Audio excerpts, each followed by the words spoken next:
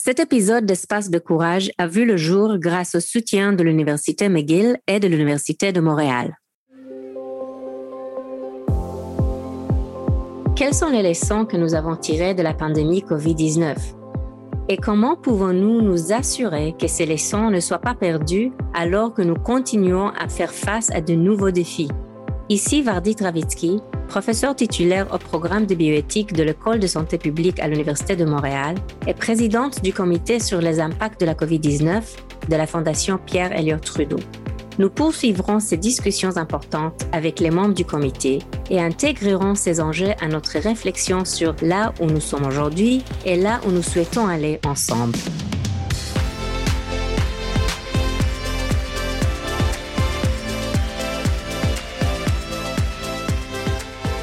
Ce n'est pas tout le monde qui a su réagir rapidement au début de la pandémie. Mais Pascale Fournier, présidente et chef de la direction de la Fondation Pierre Elliott Trudeau, a vu très tôt le besoin de réfléchir aux impacts de la pandémie et aux possibilités que l'après-pandémie nous offrait. Donc, comme toutes les organisations, nous avons été pris de court par cette pandémie. Et dans notre nouveau plan stratégique, la démocratisation du savoir est vraiment au cœur de notre démarche. Donc, comment des boursiers-boursières les plus brillants du pays et du monde peuvent devenir des éducateurs, des éducatrices engagées, publiques, qui redonnent aux Canadiens et aux Canadiennes.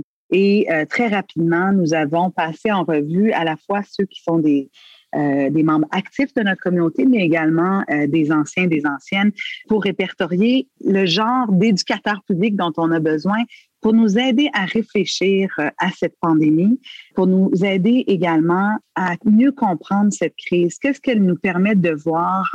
Qu'est-ce qui devient soudainement visible qui était peut-être auparavant invisible? Et de nous accompagner tout au long de cette crise.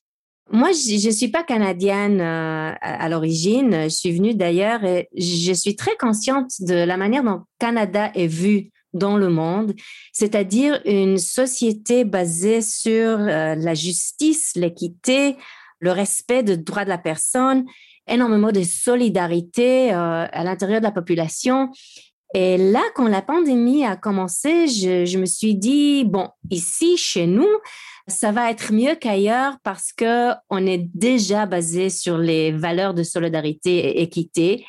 Et puis, on a vu les choses qui se sont passées pour les personnes âgées, pour les groupes marginalisés. J'étais véritablement surprise et un peu déçue. Donc, je voulais te poser cette question. Est-ce que c'était une surprise pour toi? Je dirais par des formations professionnelles. Donc, j'ai été commissaire à la Commission des droits de la personne pendant 3 ans, préalablement au poste que j'occupe en ce moment. Je connais très bien l'état du droit en théorie et je pense que cette pandémie nous a révélé, c'est tout ce qu'on ne voit pas en coulisses. Donc, nous avons un système juridique, un système de charte, que ce soit la Charte québécoise ici ou la Charte canadienne des droits et libertés, où les droits semblent acquis. Donc, les droits existent. Ce que cette pandémie nous révèle, en fait, c'est dans la mise en œuvre de ces droits-là. Avons-nous, par exemple, si on pense aux personnes âgées, si on pense à tout le système hospitalier également, avons-nous la main-d'œuvre nécessaire qui est bien rémunérée avec suffisamment de personnel? Est-ce que les conditions d'emploi sont adéquates? Ça nous révèle, en fait, toute une tragédie qui existe en coulisses. Donc, on peut bien avoir des droits dans l'abstrait qui existent, qui sont énumérés dans une charte. Mais lorsque tu veux mettre en œuvre tes droits, est-ce que vraiment nous avons les conditions nécessaires?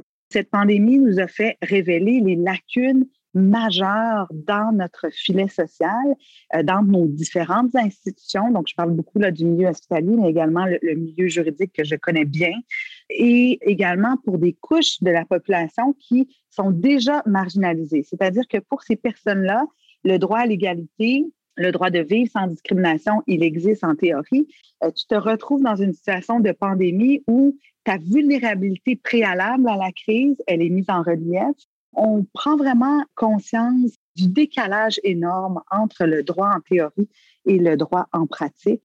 Plusieurs enjeux que tu décris découlent du manque d'investissement peut-être ou des priorités qui n'étaient pas bien établies avant la pandémie.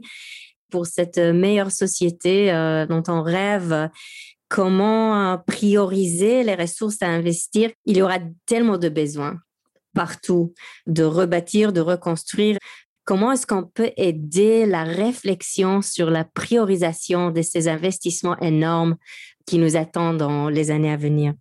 Je ne pense pas qu'on va pouvoir se sortir de cette crise de pandémie si on ne s'inscrit pas dans un mouvement incontournable et irrévocable de démocratisation du savoir. Je pense qu'il faut mentionner le climat de désinformation, la méfiance à l'égard de la science et des scientifiques qui était vraiment très présente avant la pandémie et qui ont pris des proportions inquiétantes, je pense, en 2020, il faut le dire, et ça se poursuit. Donc, nous le savons, dans le milieu universitaire, on peut facilement être un chercheur reconnu, qui publie des articles scientifiques extraordinaires dans son milieu, un peu dans sa bulle. Le grand défi, je crois, contemporain pour les intellectuels, pour les chercheurs, c'est de redonner au public, d'être capable de rendre la science accessible, de la vulgariser de façon suffisamment simple, tout en préservant la complexité qui est au cœur du cheminement scientifique. Donc, il est important d'informer le public et d'alimenter ces discussions éclairées autour des grands enjeux sociaux.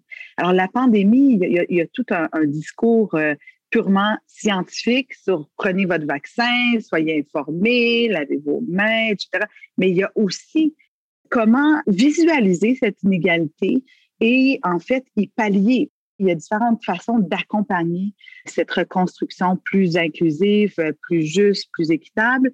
Et il va falloir être créatif, il va falloir être original dans notre pensée, dans notre façon de proposer des solutions, dans notre façon d'éduquer. Si on pense aux communautés racisées qui sont sceptiques à l'égard, par exemple, d'un système où le profilage racial existe. Comment faire en sorte qu'on crée un climat de confiance si cette marginalisation existe et qu'elle est alimentée également par un climat de méfiance? Comment mieux reconstruire? Et je pense que la créativité et l'originalité sera nécessaire pour faire les choses autrement, puis créer cet espace inclusif et valoriser tous les membres de la société dans un esprit de collaboration, dans un esprit d'humanisme, dans un esprit de compassion également. Tous les enjeux que tu as mentionnés, personnes qui vivent dans des conditions plus étroites, avec moins d'accès aux ressources, peut-être pas d'accès à l'Internet, ce que les enfants ont vécu, l'impact que ça avait sur la productivité des femmes, la capacité de travailler de femmes, c'est peut-être moins visible que les personnes âgées, mais ça va avoir un impact à longue durée sur les enfants, les femmes et les familles.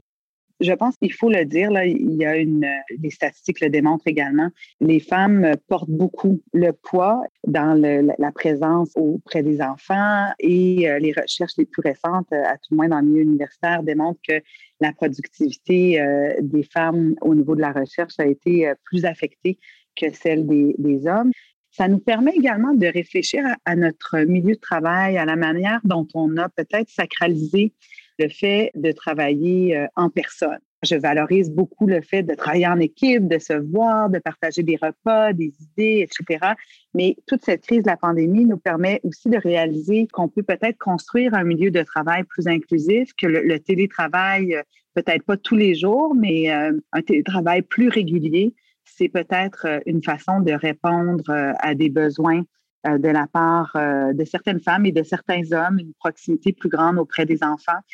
Pouvons-nous imaginer un milieu de travail différent de celui qui existait avant la pandémie? Pouvons-nous, par exemple, imaginer que des employés soient la moitié du temps au bureau, l'autre moitié à la maison, avec des façons virtuelles de communiquer? Après plus d'un an, là, je peux difficilement imaginer que les employés des différentes organisations un peu partout, du jour au lendemain, retournent au bureau tous les jours. Il va falloir aller en douceur avec une certaine progression et par essai-erreur également. Donc, ça va changer à jamais, je pense, Je pense que la santé mentale pour tout le monde est quand même affectée.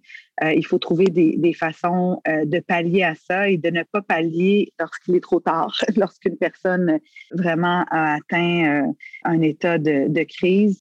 Et pour les enfants, c'est important de créer des relations humaines et d'apprendre par le contact et le partage avec d'autres enfants.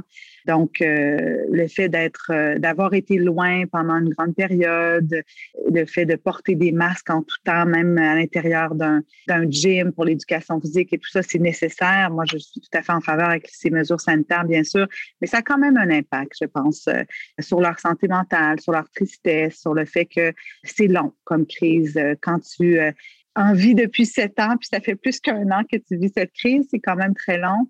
Et il faut être attentif, je pense, aux besoins des enfants et non pas la même façon que les adultes d'exprimer leurs besoins, d'exprimer leur crise, d'exprimer le fait que c'est difficile. Alors, il faut être attentif à des symptômes qui seraient moins directs, mais qui sont tout aussi importants, donc de les accompagner à travers cette épreuve.